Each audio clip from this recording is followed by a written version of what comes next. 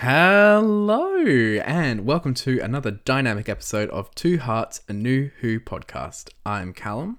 And I'm James, and this is the only podcast that's rudely telling its companions to fuck off.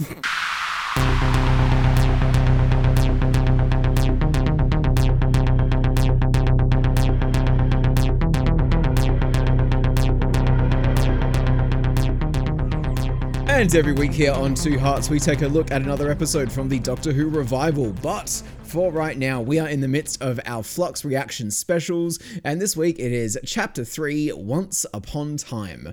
As always though, just a quick reminder that you can find us on Twitter, Facebook, Instagram at Two Hearts Podcast, and that's 2 the number 2. Or if you want to have your more long form thoughts read out on the show, email us at twoheartspodcast@gmail.com, and that's 2 the word 2. We'd love to hear from you. Flux is quite an interesting endeavor so far, and it's always good to know where the general populace is at with this. Callum, Once Upon Time. Once Upon Time. Either the most clever title... No, I can't even give it most clever. Either a good title or a bad title. And I think probably a bad title for this episode because it doesn't describe... I mean, it describes what happens because we're on the planet Time. And I assume this happened once. But beyond that, it's kind of a non-descriptor. Look, when I watched this episode this morning, I might add, we're recording for the first time on the same day as watching an episode. I was super high about the episode. I thought, and I think my one superlative remains Jodie Whittaker. I thought she was probably gave her best performance in the show yet in this episode.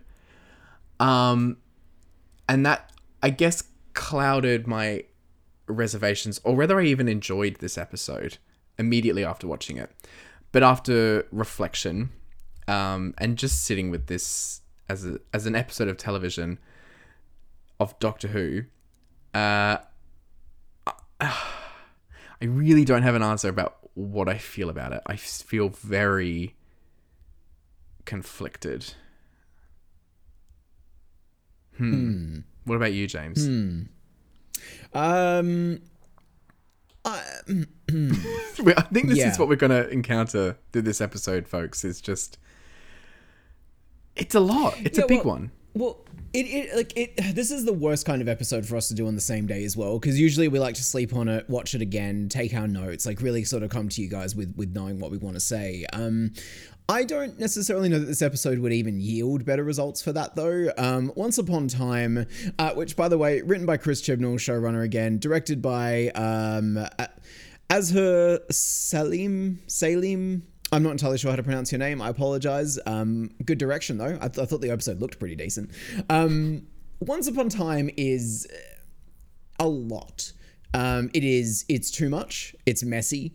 It's very Moffat-y in a lot of ways, although I would argue it has none of the sophistication and kind of cheeky dance that Moffat episodes do.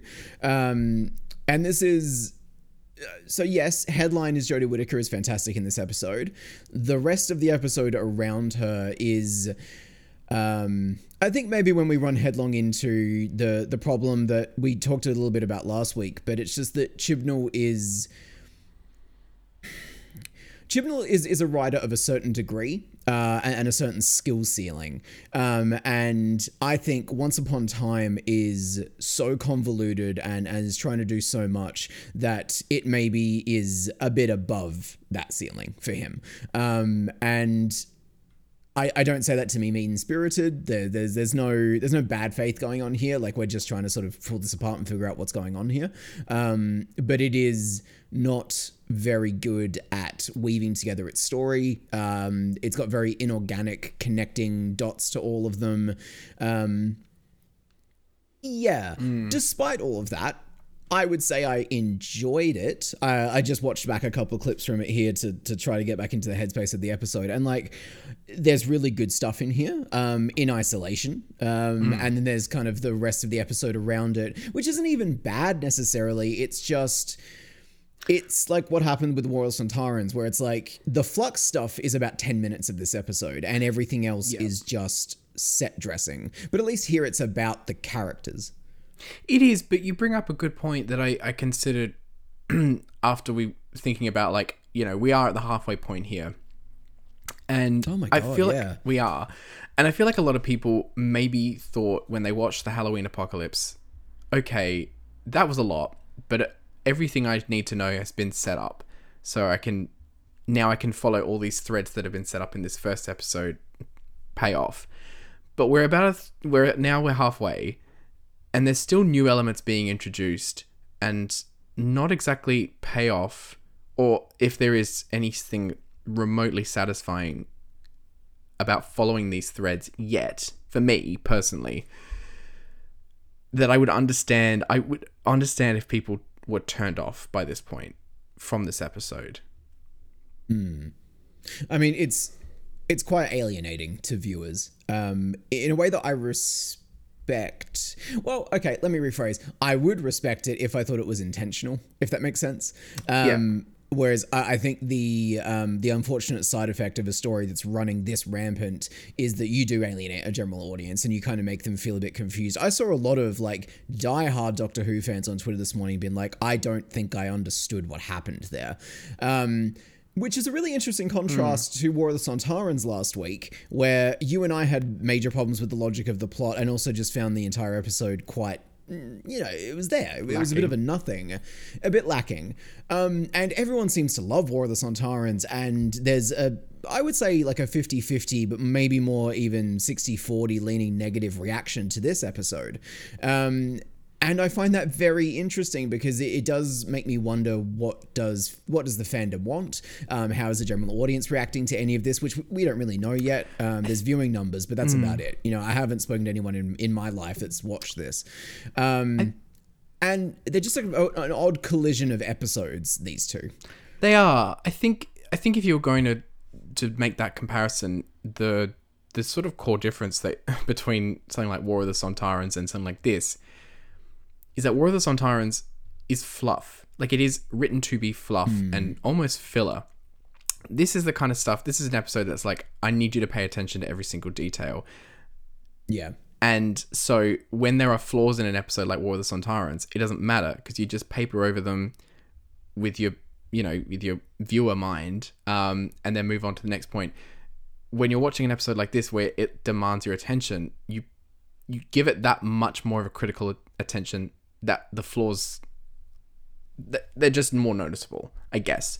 Right. And I guess it's also frustrating that for a lore heavy, and I say lore in this, like, the vacuum of this season, and the arc of it, we just don't learn a lot, I think, from this episode.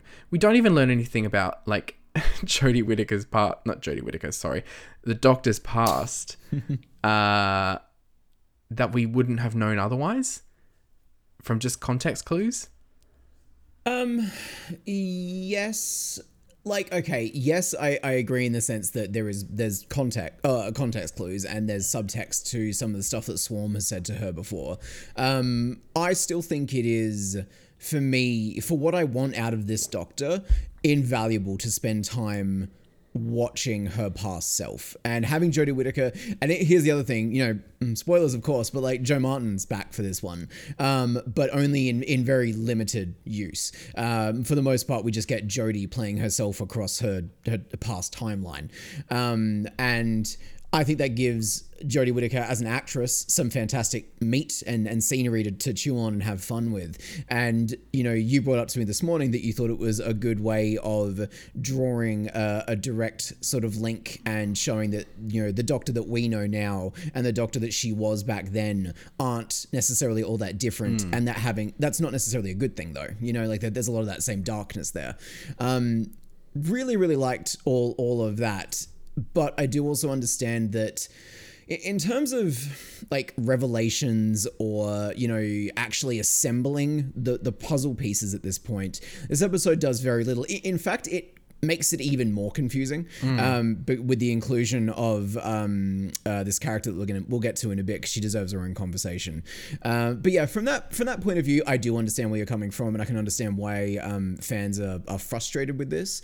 I think the flip side of that, though, with a comparison to War of the Sontarans, that's an episode that is full of very familiar things because people love the Sontarans. It's a classic race. They're bringing them back. They're doing them right this time, that kind of stuff.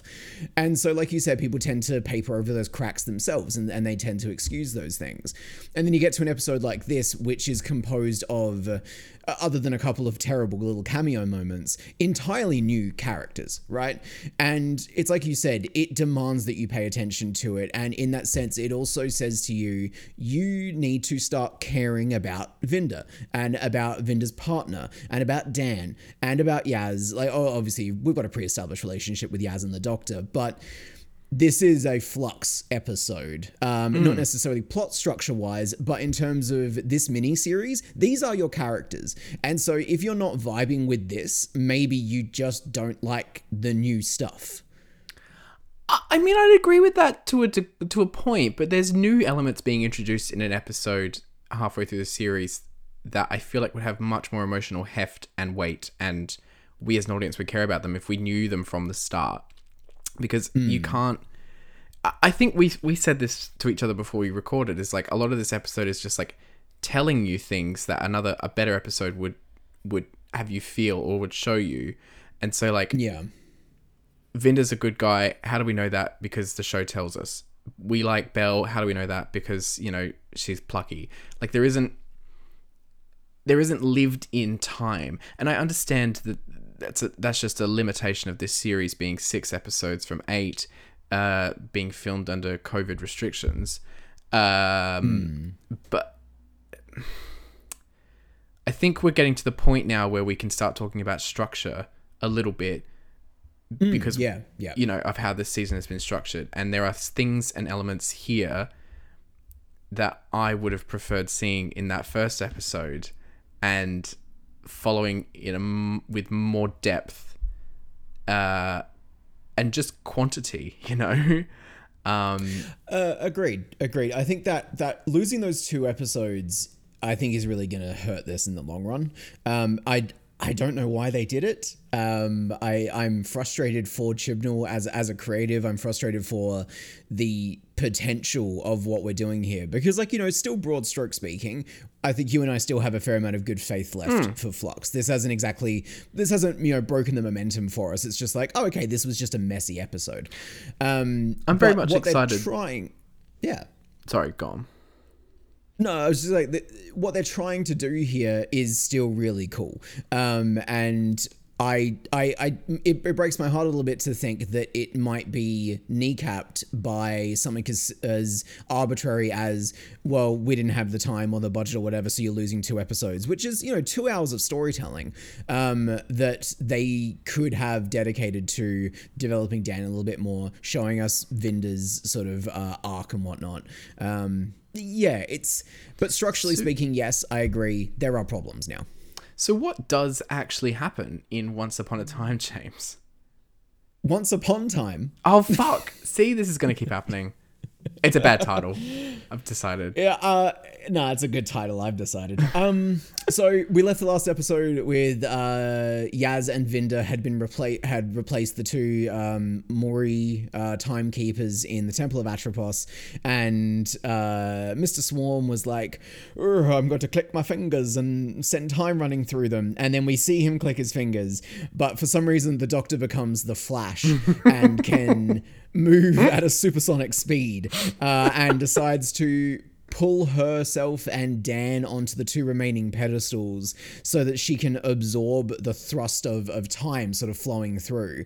But what this causes is Dan, Vinda, Yaz, and the Doctor to be splintered throughout their own timelines. And whether that's like weird memory reflections, future points that they don't know about yet, it varies based on the characters and what the story needs, of course. And that's That's where we end up with the main cast, and we are also introduced to Belle, who has her own, side story that's going on here until it kind of ties in at the very end. And Belle is a brand new character who is played by an actress whose name I should have looked up before I started this sentence. Thadia Graham. Yeah, very sweet, very, very charming in a lot of ways. We'll probably get to her in a bit, but that story is also going on as well. So it's a lot. It is a lot. And it's funny because, like, you brought up before that there were complaints this episode was confusing. I actually was not confused by any of it to any great degree. I felt like it very clearly signposted the nature of what was happening. And it's almost like, it's very interesting to see a Doctor Who episode be almost entirely dream logic. Like, it is almost entirely, like, set in a dream. Or a memory is probably more accurate.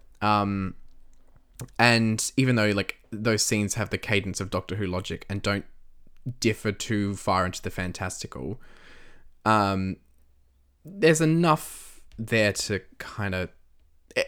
I felt like I didn't need any element explained to me necessarily about this episode in particular. I agree. I also just want to say, like, we don't say that as a, like, high and mighty kind of like, oh, well, we understood it, so why didn't you? Like, that's not at all what we're getting at. I think Callum and I are both, generally speaking, fans of this kind of storytelling, which is a bit messier, and it is a little less concerned with the A to B of it all. Like, I do think that this episode is very much an emotional piece. Whether that emotion works for you or not is a very valid thing. But it is, like you said, it's dream logic. It's primarily concerned with the interiority of these characters. And so that is my kind of storytelling. I'm more than happy to lock into something going at that pace, which is probably why you and I struggled so much last week with War of the Sontarans and its more traditional structure. We were like, well, this is kind of, it's a bit dull. There were certain elements of this episode that were dull. I think the worst, if we can just start at the worst elements, not that there is a worst. Yeah. You know what I mean? Of this episode, like, again, Yaz gets the raw deal here. Yeah. Because, and I think it actually makes more sense here because, like, we have spent 2.5 seasons at this point with her. So if there was any of the strands that needed to have other elements put into them, it would be Yaz's. I think the most interesting thing, because so in her strand, basically she is menaced by a weeping angel, and we don't know why the weeping angel has latched onto her in particular. Maybe it's because she's a time traveler more than the other two. I don't know. I think the most interesting thing about her strand was that I don't think they explicitly or even like it. I don't think it's actually going to be this in a weird way. But the scene of her and her sister at home in a house that she didn't recognize signaled to me that we were seeing her future. Do you agree? Oh, yeah. Yeah, I could get on board with that for sure. Because she does say, like, the details are wrong. This isn't my house kind of thing. Yeah. I could fuck with this. And especially considering that this is an episode where, I mean, this is jumping ahead a little bit, but the Doctor is... not so nice to Yaz. Not so nice to Yaz. And that's the thing, like, the best parts about Yaz's story here are tied to the Doctor, which I think you and I probably want to save for the ending. But yeah. It's like you said, we've really had so much time with Yaz, and you and I said about the Halloween apocalypse, it's like, oh, he's like, I finally feel like we're starting to see Yaz, but in the minds of these creators, they don't need to do any more legwork with Yaz because they're like, oh, well, Yaz. It's like, but we don't. Like, she was always shafted in her own time as well. And so, yeah, it's just a bit, it's a bit disappointing. It is a little bit disappointing. Made more so worse because she's, so one of the conceits of this episode is that, like, obviously to get around COVID restrictions, they've not reused, but they've I was gonna say staff members, fucking hell, actors from the main 4 core team then appear in each other's strands as, like, I guess you'd like face layovers of the real people in those memories. There's not a good way to describe it, really. And so Well, it's just those actors playing the role of other people in the memories, which is like a cute idea. Like I think that was pretty much obvious from the trailer that they released, and it was part of the thing I was most excited about. And then in practice, I just kind of found myself being like, where are the other actors? a little bit, and I think this is what goes to my point, is because Yaz more prominently features in Vinder's storyline. Not as Yaz though. But not as Yaz, and it's a tough ask, and I think Mandip Gill is a very warm actor. So asked to play Stern doesn't pull it off all that well. No, she doesn't. So yeah, let's get into Vinder's strand now, I guess. So it's been hinted at before that Vinder is like a disgraced commander of some sort. You know, he was obviously involved in some shit that went down, which is why he got that like shitty posting in the Halloween apocalypse. And here we finally learn what that whole situation was. So Vinder, and I will say to the episode's credit, this is where one of those interesting things pops up. Vinder seems somewhat aware that he is reliving memories, and so he is saying to himself a lot of the time, please don't make me do this. I don't want to relive this. Please don't make me see this again. Really great stuff. I quite like Vinder, and I think all of that stuff really works. So Yaz pops in as his, I don't know, commander, general, fucking, I don't know. Commanding officer, guy. I guess, yeah. Yeah, exactly. And is like, hey, your brand new job is that you're going to be like personal bodyguard to, what is it, the Serpent? The Grand Serpent, which... The Grand Serpent. I started to think, oh my God. Like, I was like, how does this fit in with the Time Lord theory? I don't know any Grand Serpents. What are you talking about? And then when it transpired that it was just just some guy, I was like, oh, okay. Whatever. Well, that's the thing. Yeah, I guess we find out that the Grand Serpent is a political leader of some unforeseen or unseen faction of wealthy ruling class politicians. They seem to have a strong military force. You know, they're having a meeting with a neighboring race to talk about trade negotiations and whatnot. We don't know who they are, and it concerns me a little bit that we're just never going to know. That the Grand Serpent stuff is literally just flavor text for Vinder. Well, I think that actor is actually coming back. Oh, good. In some future episodes, so it's not as bad as that, but it's you would be forgiven for thinking he was never going to show up again because he's so inconsequential, really. He kind of is. Like, it'd be really cool if we find out that the Grand Serpent is part of the same shadowy organization that set up the Initiative. Is that what they're called? The Division. Fuck, every single time I cannot remember the name of this group. The Initiative is from Buffy, actually, so that's kind of cool. Oh, remember Buffy? Remember when we watched... Anyway, okay. Yes. So I think that would be really interesting and cool. There's some other hints in here. Like, there's some more Division stuff going on in this episode. And so I would love to know more about that. Them as an organization, who's funding them, blah, blah, blah, blah, blah, right? Anyway, Vinder's stuff is happening. And it turns out that Vinder's big, like, shameful secret is that he submitted a report where he basically just like told on his boss, and Yaz's version of the military general is like, if you do this or shit's gonna go down, and he's like, submit the report, I'm a good guy. And it's like, that's it? Like, that's your shameful secret? It was a bit, yeah, I'll admit my bar was so low at that point that I was like, I didn't think anything more dramatic than that was gonna happen. But you said when you watched this that you thought he might go and kill the Grand Serpent. Well, like, the idea of, like, you know, the good bodyguard ends up sort of realizing how corrupt and horrible the person they're guarding is, and, you know, it's like the person, what is it, Jaime Lannister killing the Mad King kind of thing, right? Like, that kind of trope. I think you could have done something really interesting with that, and especially in a show like Doctor Who, which has such a strict moral code about murder, there's some good stuff there. But no, he just submits a report and then he's like, oh, well, shit, I guess I'm going to not be able to see my wife or partner or whatever for an indeterminate amount of time. And then he gets posted on the station, and that's how we catch up to where we were with Vinder at the start of the story. And it's all very fine.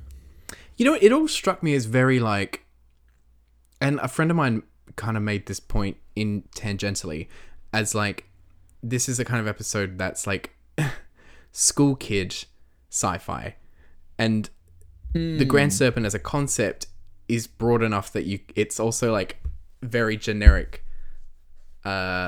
sophisticated, but generic at the same time, generic sophisticated science fiction, like a Dune type or a Stark Tower kind of thing.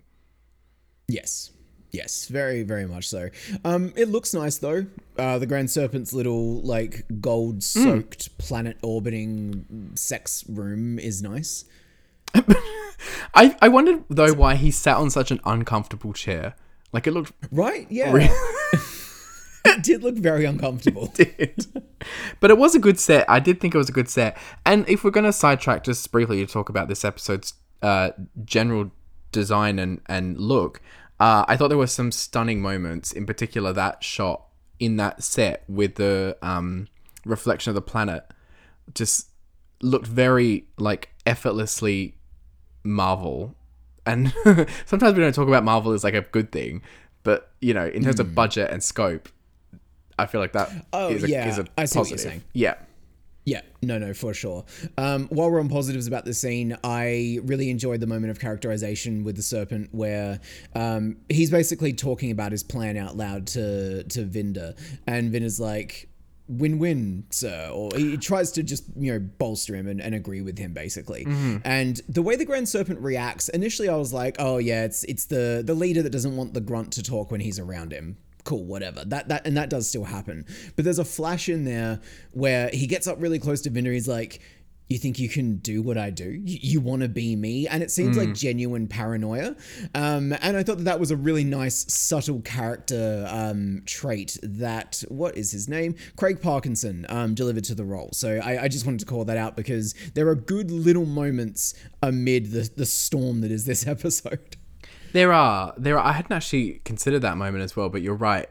And I think he's also like gives a pretty good performance. And correct me if I'm wrong. Did you think watching him that he could possibly be Swarm? Oh, with because he had the same kind of like pitched shoulders and the same kind of like campy kind of movement. He was campy, and he was wearing a suit. But he had like pointed shoulders, like Swarm. Okay. Well, let's park that one. That memory of thinking that just came back to me then. Fair enough. Look, I mean, this is still the time of theories halfway through the story. Anyway, that was Vinder.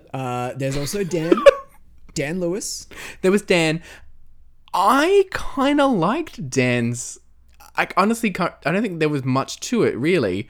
But his short scene with Dai, where he kept, like, flicking through time, and then they ending up on the steps and him talking about his, like, wife leaving at the altar, I was genuinely not moved, I guess, but, like, like, you're a person kind of moment. Yeah, agreed. I'm not explaining this very well. And I think there was something about the way that they structured the dialogue around that scene. I'm actually going to see if I can bring it up. There's something about the exchange which just felt so effortlessly natural to me, where he's talking about his wife leaving him the altar and then just kind of going, but anyway, or like, but that's enough of that. And it's so tiny and so insignificant, but it means a lot, I think, to me and to viewers as like... Oh my God, I'm putting so much emphasis on one tiny little thing. But it's like script writing, dialogue writing 101. It's like naturalistic dialogue. And they really, they got it right in that scene. Yeah, well, I mean, like, Chibnall's not good at naturalistic dialogue. And so I think when it is in the episode, it stands out. I think that's just what you're feeling, I think that's it. Yeah.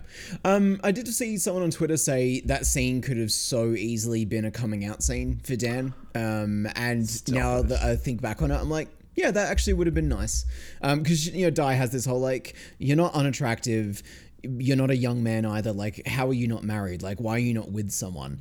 And I think you could have mined a lot of good subtext if he'd been like, never found the right person, wink kind of thing, especially after seeing his parents be so traditionally like, oh, the footy, son, you know what I mean? Like, there's some stuff you could have done there. And it just doesn't. And it's like, that's fine. I still like the work that, what's his name? John Bishop is doing here. I just want a little bit more from Dan. Yeah, agreed. And it's going to be hard to get more from Dan when his one significant other is trapped inside a leather-bound muscle man. You want to talk about theories that came true. I don't remember if this is on the recording of our podcast, but I know for a fact that Callum and I had a conversation where I'm pretty sure it was you, but it also might have been me, joked that, whoa, what if Diane is Passenger? And we were mostly correct. We were... Yes, and that's also given way to another theory of mine, but you're right, because, like, I didn't see that coming, but I think we did. I think it was you who, like, said that, she was under there, which was just a funny image. But then also, like, I think the idea of the passengers are quite good. And phenomenal. You brought it up that, having henchmen also double as, like, prisoners, and then having, them be the threat, we can destroy millions of people in one go by just killing this one person. Is phenomenal. It invited me to consider if passengers were possibly TARDISes. I don't think it'll be true, but then, stranger things have happened. I personally like that last week when we recorded, I was like, what if Swarm is a TARDIS? And now this week you're like, what if Passenger is a TARDIS? Did you say Swarm is a TARDIS? Oh, because of the crystals. Yeah, because of the way he warps into the scene and the sound that it plays. Anyway, theories. I love theories. We kind of jumped ahead a bit there. We were talking about Dan. I don't think there's much else to say about Dan. He's present. He doesn't. Nothing really happens to him. I can't even Does anything happen? He meets the guy in the tunnels. Oh, okay. If you want to talk about disappointing plot threads, that guy needs to stop. He needs to show up or piss off. I'm sick of it. Agreed. Every time he shows up and he's like, what the fuck are you talking about? Leave me alone. Like, oh my God. Something? Can you do something? And this time he had a gun and I was like, what are you just like, who are you? Who, what, where, how, and why are you, Tunnel Man? Truly. And it's not coming off as absurd or funny. It's just coming off as annoying. But that's not me being critical. That's just my That's just personal. It's personal. Yeah, it's personal with him. Yeah. The last thread that we follow that isn't technically one of the threads from what's going on, but is adjacent is Belle. Not Gemma. Belle. Gemma. Who's Gemma? Belle. So who is Gemma? That's the real question. So Belle, we meet Belle at the beginning of the story. She is narrating her existence in a post-Flux galaxy, which I think is actually a really interesting concept. The idea that the Flux has already rolled through and it leaves behind enough that there can still be survivors, but not so much that there's any hope of really rebuilding the world in a good way. So we meet her. She's on the run. She has a awful scene with some Daleks. It's not as bad but it's bad. It's just, it ain't good. They're very CGI'd in and whatnot. And I was like, oh God, are we doing Daleks as well? It doesn't seem like we are. It seems like they were just like a passing reference, which, to me is the better way to use Daleks. But anyway, then she goes to another planet. Oh, she finds one of the Lupari ships, which she says have been mysteriously abandoned, which is like, I don't know if that's a thread they're going to pick up on or not. I feel like it was just at this point, budget way of getting her on a ship that they didn't have to build a new set. Truly, that is how it feels, isn't it? So she's out there. She's a pilot. We learn she's very good at being a pilot. So she's traveling around what is essentially now there's the Dalek sector, the Sontaran sector, and the Cyberman sector, which is to say that apparently in the aftermath of Flux, these warlike robotic races have are basically just vying it out for who can control what remains. Which, if I can just interject, is cool because I feel like one of the things we never touch on is just like how like not misguided is the wrong word, just like these creatures are just like being driven by like that guiding instinct from their creation that serves no purpose. And so after the apocalypse, it would make sense that they'd just be like, well, this patch of radioactive dirt is my dirt. We're going to hold it and fight you for it. And it's like, Yeah. the universe is over and you're still like sectioning out bits like empires. Yeah. I don't know. I just liked it. And like, yeah, that's a really good concept. In practice, it's just, I don't know, there's one Cyberman action scene where she has a shootout with them. She gets to have a conversation with one of them, which like, I'm always a fan of people having a conversation with classic villains. It's fine, you know, she's carrying around this little Tamagotchi thing that's keeping track of the heart rate of something, wink, but like, obviously she was pregnant. I clocked onto that pretty much immediately. I don't know how you thought about that. No, I thought that the Tigme thing was like, oh my god, you're so much cleverer than I am. I thought the Tigme thing was like, you know, there's like apps where you can like, your partner's a million miles away and they press a button and then it pops up on your app as like, oh, so and so's like the vibrators. That's one version of a very wholesome concept. But essentially, if you want to use that as an analogy, yes, like a vibrator. Yeah.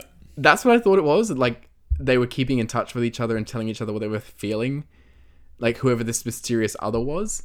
And then I was like, wait, if they're that far in the future, why can't they just do a video call? Truly. So that's when that theory left my head. There's a lot of stuff in her storyline where she's always talking about, I've got to get back to you. I've got to get back to you. I love you. I've got to get back to you. And like for a brief moment, I did consider that she was talking about the Doctor. And obviously she's not. She's talking about Vinda. We learn that she is pregnant, of course, and that her and Vinda are obviously from the same timeline, which is interesting because if the Flux, you know what? No, I can't get into the timeline stuff again. It hurts my brain too much. The Flux is happening in modern day Earth, right? My understanding was that if Vinda was related to the organization that was related to Joe Martin's Doctor, he's from way in the past. So is this the first time the Flux rolled through? It's funny, you know, yes. Look, they make a point in this episode and in the Joe Martin stream, which we'll get to, of saying that all the stuff with Atropos, the Doctor's past, the Swarm and Azure takes place in the Dark Times. And the Dark Times are like prehistoric Earth out in the depths of space when like the great vampires and the Time Lords in their infancy like roamed. I don't think even Time Lords existed then. And like stuff like the Reapers and the creatures that live in the vortex, like real bad times, Rachnos stuff. Right. And I loved that concept because I love the Dark Times in general as a concept, but what ties it into this episode more so is because like in Doctor Who lore, the Dark Times are associated like with pre-Gallifrey, because when Gallifrey was formed, they made something called the Web of Time that controlled time and then put order into the universe so that creatures like that couldn't exist. Oh. Yeah. That's very much like what's happening in this story. It very much so with the Mori and the temple and the battle between time and space. I forget why I bring this up. Oh, it doesn't matter. This episode invites this kind of stream of consciousness conversation. I suppose. But to your point, I think that the Swarm stuff definitely happens in the distant past. This is a time travel show, though, and so it's feasible that all the stuff with the Flux happens in the future. Yes. Well, you mean Swarm the first time? The Or Swarm the second first time, sorry, and the Right, Doctor's yeah, okay, past yeah. happens in ostensibly The the distant past, chronologically. Yes. Which, though, you know, and we're jumping ahead a little bit here, but we're kind of done with the other non-important stuff. We can actually start talking about the plot of Flux now. There is that moment when they capture Swarm and Azure in those like containment fields, and I don't remember who says it, but somebody says containment with erasure of identity or something, which is exactly where he found her on Earth in modern times, living in a human's body, not remembering who she was. And so it's like, okay, this is like a thing that you guys did back then, you know, like this was your form of imprisonment, right? So I did like that callback to the first episode. I thought there was a genuine like, okay, yep, there was a mystery. Now there's an answer. Yeah, so I don't know. It might not have been in the exact scene where they get put in the containment fields, but I know that there was like a line in there about that, and so I did appreciate that. Which does bring us to the Joe Martin of it all. Well, please welcome back to the stage, Ruth Doctor. I thought it was cool how they opened up. Like, genuinely, the only moment where I was like, I don't know where we are, is when we open from the time storm to the Doctor's in her dark coat. Ooh. And I genuinely thought we were seeing like a literal alternate universe Doctor who like was leading a band of warriors as opposed to a band of friends. And I'm glad they didn't do that. I guess. Because it would have been... Yeah, like, you don't want, like, oh, it's the Dark Timeline Doctor. Her jacket's inverted. No, like, yeah. that's a bit silly, you know? Exactly, but more because, like, I think that, like, in a show that has so little time, spending a whole episode with an alternative universe Doctor would have been, like... like, Silly. it would have been silly. So I'm glad they didn't do it. And the revelation that, you know, she's in her past and reliving the moment that, you know, led to whatever rivalry she has with Swarm, but also like what got her freedom from the Division. It's juicy. It is. There's some real meat here. So yeah, you know how in the same way Yaz is playing the military guy in Vinder's memory, the Doctor is playing her old self in her own memories, but you know, she sees a reflection of herself in it. It's the Ruth Doctor. And so there's a scene where she's having a conversation with not Vinder, because it's not actually Vinder. Vinder, Dan, and Yaz play the role of her like Division pals at the time. Dan playing Cavernista is actually very sweet and cute. I quite liked that touch. It is. And that is something I didn't see coming. When Yaz was like, you know, oh, not bad for a dog, I was like, oh, it's Cavernista. Like, that part genuinely surprised me, and I did enjoy that moment. Especially because, yeah, I had to go back and listen to the dialogue again because she was like, what did you call him? And I was like, wait, what did she call him? Yeah. And I thought that I'd misheard Doc, but the subtitles said dog. And I was like, they're not gonna do this. Yeah, Dan's not the Doctor. Please God. Please no. Please no. Oh my God, no. So I thought it was But cute. yeah, so it was cute. Not Vinder has a conversation with Doctor, where this is going great. Where he's like, hey, look, hold it together. This is the last job. They promised that you'd be free after this, and they said they'd stick to it this time. That's really interesting. The idea that Division agents are doing the work they're doing with the promise that they will be set free from it, which in turn made me think, is their version of being set free from it, what is it? They call it, they'll clear you. Do they know that they will have that memory erased? Do they do this work because they know it's the nitty gritty horrible stuff that needs to be done to keep the universe in check? But then with the comfort of being like, well, at least we won't remember the horrible things we did. I like that idea. I guess I'd believe it more if we actually saw them do horrible things.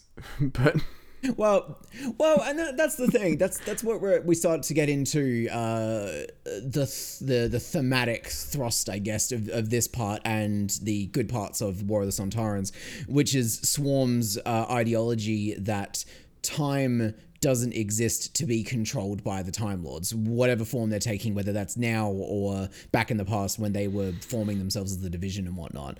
And you know, he has that killer line that you just mentioned, like this, like you and I are here fighting the original fight or whatever it is, the war between space and time. That is really cool. Like when Chibnall gets to write Swarm, I think he's having a blast. This is like the Chibnall I want to see more of. It's creative, it's silly, it's just fun, it's good stuff, and it's got a good thematic underpinning to it. You know, you and I have talked a lot on this show about how, you know, there are unintentionally very interesting bones to the character of Doctor Who. The Time Lord part is the quiet part that they never say out loud, except for like once in a blue moon, like Waters of Mars and whatnot. And so to see the villain come in and acknowledge that power disparity that the Time Lords have over reality and time itself, fucking phenomenal foundation for something. It is. It is. I guess it's hard to comment until we know what it's actually going to mean. And I don't mean to be so down. This episode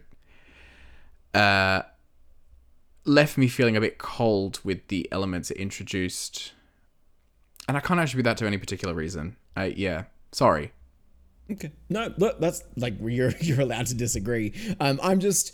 I'm holding on to the things that I am enjoying, because if I don't, I'm going to feel about this the same way I did about his last 2 seasons, and I don't want that experience again. I don't mind if that's where we end up, but during, at least, I do want to give him the benefit of the doubt, because, and like we're going to get to with Jodie's performance in a minute, there is some stuff in here that I think is deliberate, and I think they do know what they're doing. And I just want to hold on to that hope for 3 more episodes.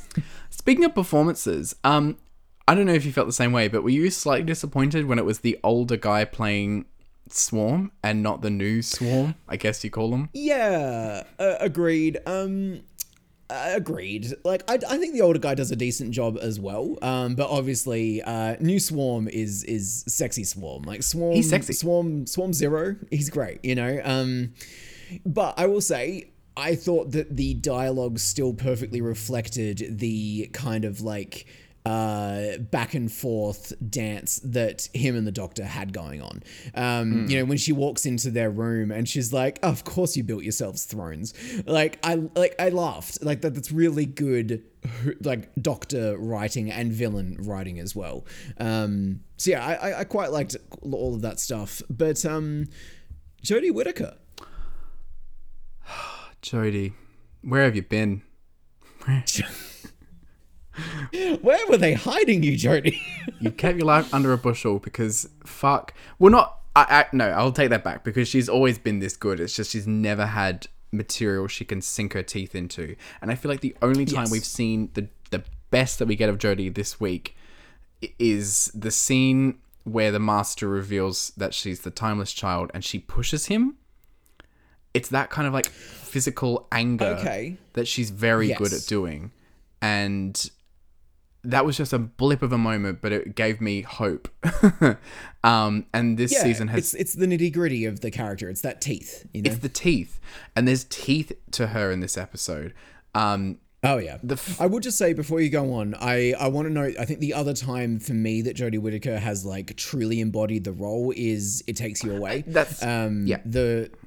The way that she displayed the kind of very unique and very singular to the Doctor regret of the way that episode ends, in that she can't stay and learn something new for once, which ironically is what's going on with her character now. She's learning new things, and I think that's when Jodie gets to bring her version of the Doctor to life, when the Doctor is challenged beyond the sort of mundane trappings that Chibnall tends to put them in episode to episode.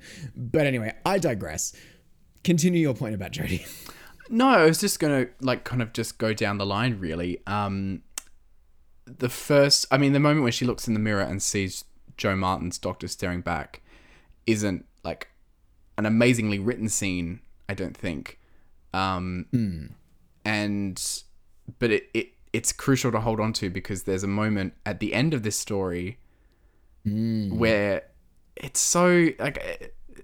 You know, it would be just another moment in another episode maybe, but like the way that so basically she has spent this whole her stream reliving a past memory that she has been forced to forget.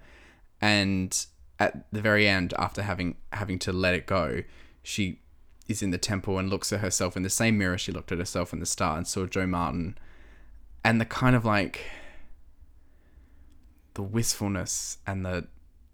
Yeah, there's some soft piano keys. Like, it's just, it made me feel something. And that was really nice for this Doctor, because she's needed it. I've never felt like she was more alone. Yeah. Than that moment. Yeah. And I know this is like a weird thing to say. I don't think she's ever been so much the Doctor as in that moment. Like, looking at herself in the mirror there, I was like, yeah, like, you are the Doctor. And I know that that's a really loaded thing to say about Jodie's time on the show, because obviously there was so much bullshit around the fact that she's a woman, and there's so much bad faith around that. And like we fundamentally get that here. We've talked about that a lot on this show. But I think it's also totally fair to just be like, I don't know, her choice as an actor and the script weren't working for us before, and they are now. And that's exciting. Yeah, and we're going to talk about that. She's never been more commanding, even while she's still delivering the same kind of dialogue of the like... And this episode is full of it, like, in the, like, hand-holdy way of, like, transitioning you between scenes of, like, whoa, I'm being pulled out of my timeline. Now I'm going into this timeline. Are y'all keeping up? I guess we better go check on Yaz now. Like, oh, God. I know you've all been thinking about Dan. Well, let's go see what he's up to. Remember Vinda? Has she even talked? She didn't even talk to Vinda. No, she has no reason to save him. No, she says to the Maori when she's in like the weird time vortex. She's like, "Oh, I've got to find Dan and Yaz and that lad." Oh my God, I forgot. And you know what lad sounds like? What? Dad. Stop. Are you going to introduce this seriously, or no? We'll get to that at the very end of the episode, I think. Okay. Just briefly on Jodie. So that characterization stuff that we talked about in Halloween Apocalypse that kind of went away from War of the Sontarans is back. She is cold and mean to the companions in a very interesting way. The first time, so, you know, she saves them all. The Maori are like, hey, bitch, get out of the fucking timeline. Like, you're done. Enough. And she's like, no, I need to stay in here because I need to learn what's going on with myself. And they're like, no, for real, Doctor, leave. So she gets kicked out, and she gets back to main reality where, you know, of course, Yaz and Dan and Vinda are like, oh my God, thank you so much, you saved us. And she is just having none of it. So can I give you the dialogue? Yes, please do. Okay. There are two moments. I can't find the first one, but the other one is so cutting. It's like, the Dan's like, I'm gonna get to die, and the Doctor's like, you know, first off, we're going to find out what's behind the flux and what it's got to do with me. And Yaz says, why would it have anything to do with you? And the Doctor just snaps at her. Does everything have to be a discussion? And it's like... And Yaz is like visibly hurt by this and just retreats into the TARDIS. It's so sad. It is. And I think the earlier moment is just a similar kind of like her snapping at her and being like, get in, or like, you know, yeah, because like she comes back to reality, and I think Yaz says something to the effect of like, oh, why are you upset? Like, you did it, you saved us. And I think that, like, it's not obviously directly this, but the tone of it is the Doctor been like, that doesn't matter to me right now. And that is so unique for this. You know, you're right, and I found it. Sorry, it's yeah, you know, the Doctor gets pulled out of her time stream. She's like, I want to go back in there. I have to get back in there. And Yaz says, it's okay. She's like, it's not okay. Not for me. She says, you don't understand anything. Yeah. It's so good. Cutting, because if Yaz doesn't understand anything, it's because the Doctor hasn't told her, not because she's truly lacking anything. It's so cruel. Very much so. She has a similar moment with Dan a little bit after that, where, you know, we find out that Di is trapped inside of Passenger, and Dan tries to like walk forward to help her, and the Doctor's like, no, stay back. And Dan like kind of pushes her away. Is like, what are you talking about? I'm gonna save her. And she shoves him back with like a hand. She's just like, get back. You do have no idea what you're dealing with here. I do. So do as you're told. Yeah. It's like, oh, okay. Yeah. She she is not taking any prisoners, and it's the same. It's really good to see what happened, like the Halloween apocalypse develop to this point. Like she is Agreed. so driven to the point of like she is going to alienate her friends, which are so key Yes. and central to her as a character.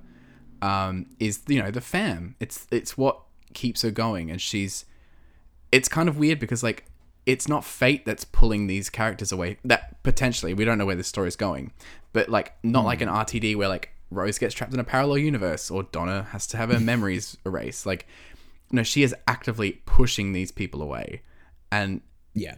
it's fascinating to see if it follows this line, because we felt this way about series 12, and every time the Doctor would be a bit shit to the companions, they'd be like, don't worry, we got your back, we're your fam, and you'd be like, I don't think you'd be acting like that. That's not entirely true, though, is it, Ryan? Like, yes, yeah, no, agreed. I would feel that way if there hadn't been that moment in the first episode where Yaz was like, "You're not telling me anything," and it's starting to annoy me. I think they do know what they're doing here. So I hope that pans out.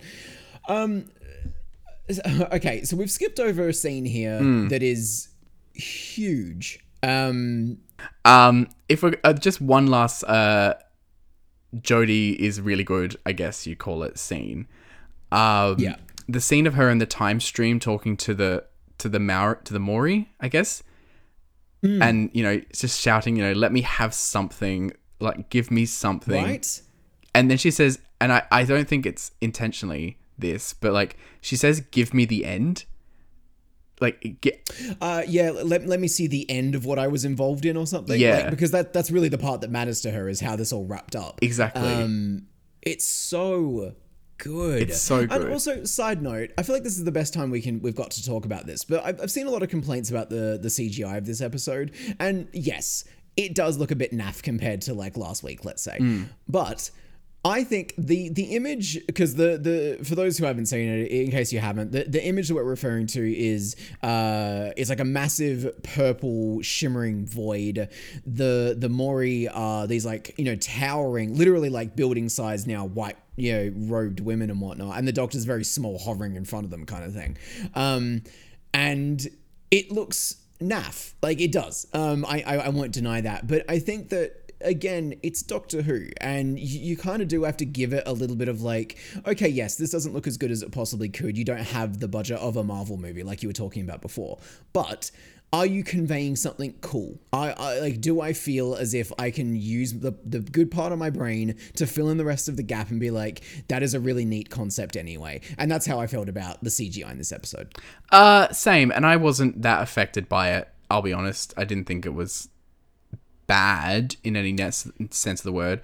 I did like about how this, like, I don't know if this is intentional, but the time stream seems to be of the same energy as the boundary between like that weird Koshamas planet and Gallifrey and Oh yeah, very true, very true. And whatever time slip the Doctor fell through as a timeless child. Oh, sometimes talking about the show is so like, shut up. Yeah, but I mean, like, that's the nature of the beast. It is. Yeah, just a small sidebar. But yes. Let's talk about God. Yes. Okay, so when this scene happened, I said to you that I think this has got to be some personification of time, if not God. And that's my stake. Yeah. That's my claim. Yeah. So, okay. The Doctor, after she has her big moment where she's like, no, you've got to give me something. I refuse to go back until I know something. She kind of forces herself back into the time stream, and lands in specifically a very well shot set, in the sense that we never see anything other than close-ups of the two people talking, because they're very clearly not showing you something. Again, very dreamlike logic. It's hard to at the end place. of the scene, the woman she's talking to, exactly, and the woman she says to her like, and don't try to find this, and we don't see where any of it is, and so it makes you feel like that thing that's in a dream where it's just slightly out of focus or out of your perspective. Very good stuff. Anyway, So she finds this older woman here who I am desperately trying to find the name of right now because she's. I meant more the actress. Orsoc. The character's name is Orsoc. I have no idea what. I literally Barbara Flynn. saw it. I think. Yeah, she looks like a Barbara. Let me just look it up. Oh, here she is. Yeah, Barbara Flynn. Okay. So we meet Barbara Flynn's character, Orsoc. You said Orsoc. Yes, terrible name. We'll deal with that part later. It's bad. It's bad. So this woman is kind of Wizard of Ozing her way around some little machinery and whatnot. She's like topping something up with oil, and she's so like, oh, well, look at you, Doctor. You're being a little petulant little child right now. Don't look. What are you doing? It's such a weird energy. It is. My first thought was that it was possibly a TARDIS, or even the cloisters on Gallifrey was like. Oh yeah, yep. But you're right. I'm just watching it back now while we're recording, and there is no definition to this scene at all. She is an interesting choice for this role. I don't know anything about her, but she's so vigorous, I guess is the word. She's not. Yeah, she's got a lot of life behind her whole persona. And not angry, but like. She's kind of like take no prisoners. To me the vibe I got was like a matriarch scolding someone. Truly, like the mother kind of figure maybe. Yes, but like the mother of all time. Well, truly, yeah. The way she talks about the universe is that she exists outside of it, and she has some degree of control because, I guess the big kind of clue for this week is that she says to the Doctor, well, she says a couple of things. One, that the flux is a thing that was created. It's not a naturally occurring thing. It was designed to do what it does. That the Ravagers, Swarm and Azure, are both as much pawns in this as the Doctor is. They have, I think she says, like, they've been brought back because they're rare. Like, actually, I wrote this down. She describes them as a temporal poison or a contagion. Yeah, rare and useful creatures is what she calls them, which is very interesting. The idea of more pawns on the board here, especially ones who maybe aren't aware of it. And then she has this conversation where she's like, this universe is over, and the Doctor's like, what are you talking about? There's so many things in this universe. You can't do that. And she's like, yeah, like this universe that you seem to love so much is over, and it's because of you. The flux was made because of you. And then she like shushes her away and throws her out of that time stream with like a little hand wave. It's so odd. It is odd. And the thought that I had in that moment was like, something I've been thinking a lot about with Doctor Who is like, the Doctor must be the most well time-traveled character in the history of this universe. Yes. That wouldn't go unnoticed. And so someone who was outside of time, who watched time ad infinitum, would look at her travels and be like, you're trying to save time, but if you just stop traveling, you might stop fucking things up. And so yeah, exactly. I can't help but feel like when she says it's your fault or whatever she says to that effect, she's talking about like the Doctor's lifestyle. It's like, you keep time traveling, it's creating more and more fractures or whatever. And that's why I need to reset the universe. Yeah, which is a really cool idea. I cannot wait to see what they're going to do with this woman because I liked her performance. I like that Doctor Who seems to be setting up the grand villain of Flux, or maybe not necessarily villain, but like antagonistic force of Flux is an older woman. That's really cool. Like, obviously, I know we had Missy, and Missy was fantastic, but I don't ever really associate Doctor Who villain with women. It's funny, I would more so, but that's because of a more misogynistic trait in the classic series to be like... Well, yeah. Yeah, like, oh, you need an evil woman? Well, she's probably a lesbian, or like, she's like, oh, she hates men, or it's like all that kind of weird stuff. But there was a lot of them. Yeah. Well, I think I obviously mostly speak to just from the perspective of New Who, but like overarching impactful women in this universe are kind of few and far between. Yeah. That aren't companions, at least. Yeah. And so it's really cool to maybe get a hint that there's something much bigger than the Doctor going on here. It oddly reminds me a lot of the Loki stuff that we went through earlier this year. And that's just a really fun coincidence, I'm guessing. But that show was also very much about somebody who existed outside of time, trying to keep it in place, playing the part of the chess master kind of thing. So yeah, I am very excited to see where they're going with that stuff, and especially when you pair that with Jodie Whittaker's Doctor finally truly feeling like it arrives for us. The characterization is working for me. The core of Flux, the Doctor figuring this out, I am very much enjoying. Everything else around it, it's very hit and miss.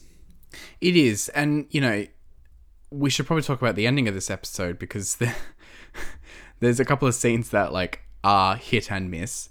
For one, oh god, the Doctor, I forgot. The Doctor, after all this is over, Atropos is saved, Swarman is your kind of blip out, and they're like, we're gonna get you next time. And so the Doctor takes Vinda, who knows what a TARDIS is, and seems very nonchalant about the whole thing. She takes him to his planet. They arrive. He's like, it's all been ravaged and all my people are dead. And the Doctor's like, okay, here's my number. Bye. Yeah. And then Dan, oh my God, Dan has the goal to be apocalypses. Sorry? Oh, no, go on. Dan has the goal to be like, when he's like, I'm probably never going to, I've got to go find my my beloved, one. He's like, she's probably dead though, isn't she? It's a bit of a lost cause, don't you think? It's like, Dan? Dan, what the fuck? Fucking hell. Yeah, it's an odd one. And it doesn't make sense to me because I feel like Vinda should continue traveling with the team. Yeah, I don't know why we had an exit stage left for Vinda. I assume he's going to come back, obviously, because there's a there's a theory we need to talk about. So, as we mentioned earlier, Bel is pregnant with Vinda's child. A timeless child, perhaps. I think it... Okay, so this theory is mostly predicated on the idea that somehow they'll fall through a flux event, and so that baby will become the baby that comes out of the other end of the time stream and then found Gallifreyan. River gets her powers by being exposed to This is what I was gonna say. the time stream while in the womb. This is exactly what I was going to say. It's like it at the end of last season, Chibnall did a whole thing to correct a continuity error in a 1970s story. I wouldn't put it past him to be like, I don't know how River got her powers. Let's do a whole origin story around that kind of thing. Yeah, I mean, granted, and again, this is something I saw on Twitter this morning. We had a good laugh about it, but it is the kind of tie everything up with too tight a bow writing that Chibnall likes to do. So we're going to put a pin in it now. It would just be very funny if it turns out that Vinda and Bel are the Doctor's parents. It would be a big swing, and I'm not sure one the show would come back from, which I feel like you disagree with. Yeah, I think that, Chibnall did an interview where he talked about the revelations of episode 6, where he was like, hey, if not now, then never for me to do something huge with this show, to really change it up. So, honestly, I'm a speed the collapse kind of guy. I think if we're going to do this, let's just fucking do it. Let's lean in. Oh my God. So I personally can't wait to see how it goes. Oh my God, that gives me chills. And I think you need to let everyone know what this article is. Yes, I will try to find it and put it in the show notes. He lied. Yeah, do you have any other thoughts on Once Upon a Time? It's weird for an episode that before we started, we were like, I really want to talk about this one. And now we've been sitting here for over an hour. So. I think there was just so much to talk about. It was always going to go like this. The only other thing I would say is I'm curious what the little blue time mites things are. And specifically because, correct me if I'm wrong, but that scene of Dan and the 1800s guy in the tunnels, did that end with them getting eaten by the mites? Or did I imagine that? No, I think the mites literally destroy whatever they come in contact with. I think they just hid from the mites and then got like ripped into a different Time part stream. of time. Because I thought, that moment I thought to myself, what if this proves the flux theory that it doesn't destroy planets but displaces them? And then that scene is like confirmation that, the mites aren't killing people, they're just displacing people. Yeah. But put a park in that. That's not really anything. We should talk about the cliffhanger. Oh god, I forgot again. You literally reminded me like 10 minutes ago. And I was like, oh, I forgot about it. Fuck. Okay, so because it seems like the purview of every Flux episode to end with a terrible cliffhanger. In Yaz's time stream, she was being stalked by the angels, and then they think they escape, and then Yaz is on her phone in the TARDIS for some reason, and it's an angel. Well, where'd you come from? So there's been angels seeded through Mandip Gill's Yaz's storyline, and then one pops out of a phone. Is that what happens? I think so. I can't really tell. One pops out of a video game earlier. It's very odd. Because it says like video games. No one says video games. Yeah, no one says video games anymore. Look at me, Yaz. I got to train my fingers so all the boys like me. It's like, what? What did you just say? God. I don't know. They exist in screens. Fucking whatever. They're angels. It doesn't really matter. The point is, the angel gets into the TARDIS and people loved this scene. I couldn't stop laughing at it because it's like the lights start flashing as they do when an angel shows up. And so like you see like they're different in different poses. They're usually getting closer to you. Not this angel. This angel, every time the light flashes, is like punching different controls on the TARDIS. And the Doctor's like, oh shit, she's piloting it. It just, Yeah. And then they have the line, the angel has the TARDIS. And it's like obvious fan service back to Blink. Yeah. It's not my cup of tea, but I did think it was a cool image seeing the angel at the controls of the TARDIS. Oh my god. Yeah, it's just, I kind of want to make it the podcast art this week because it's such an amusing image. And it does invite you to... Sorry, did I... No, you go. It does invite you to think... I saw this theory as well that the Mori are like the origins of the Weeping Angels, and there was a moment with the Weeping Angel in the time stream where the Doctor's like, what are you doing in here? That made me think, oh, maybe they're like the architects behind all of this. There's just enough stuff on the table still for me to be like, I don't know what's going to happen, obviously. That's a realm, maybe the Ood are behind it. We don't know where they come from. Oh shit, there's still an Ood to come. Oh my god. Okay. Yep. All right. That's it, folks. Once upon time. We've been talking for far too long. What are you giving this episode? Let's call it... I'm going to say a B+. I was coming into this ready to give it like a B, but then the more I've talked about it, the more I'm like, I enjoyed this. Go B+. I'll meet you there, but I don't know if it needs a B+. Okay. B seems reasonable. Go with B. Now, to wrap things up, we have I can't say this without a straight face. We have a very exciting announcement. We have received our very first listener email, and I was at work when I got the notification, and I literally was like, It's very sweet. It's a very sweet email, and thank you, Danny, for reaching out to us to share your thoughts on Flux. So Danny has written themselves a bit of an essay on this one, and I genuinely appreciate the passion. Hey guys, short-time listener, first-time writer. This episode for me felt fairly inconsistent. There were elements that were extremely exciting, such as Belle's characterization, the way the Fugitive Doctor storyline was told, iconic villains fighting for scraps, the Doctor exploring her own time stream, and all the broken, timey-wimey COVID-19 casting of characters as other characters. I recently rewatched the Matt Smith era, and it often felt like complex timey-wimey stuff was underexplained, especially as future River episodes really complicated them. Thank you, Danny. I agree. So I appreciate how much clearer and more understandable Chibnall made this episode, but the dialogue for me felt very weak. At times, there was too much explaining and not enough reacting. I think Chibnall could tell a good audio drama, but maybe forgets how much the visuals can fill in the blanks.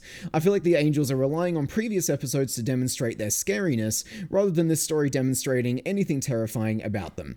It could have been interesting if the Angel had attacked Yaz's sister.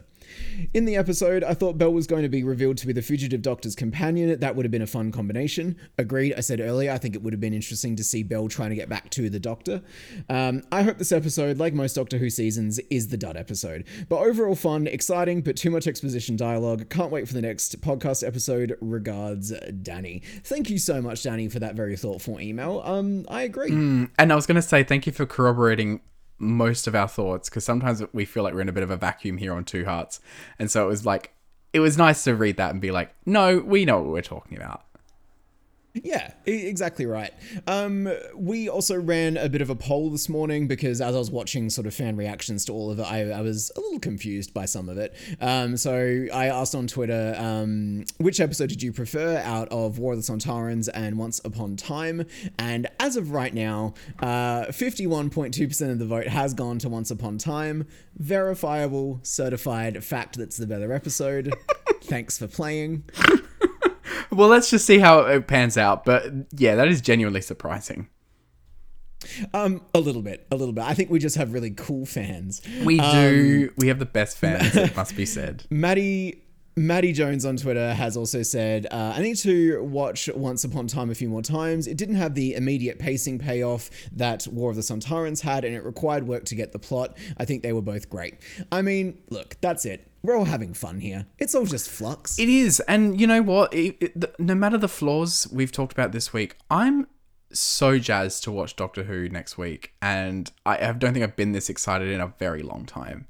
So hats off, Chibnall. You've made me interested in this show again.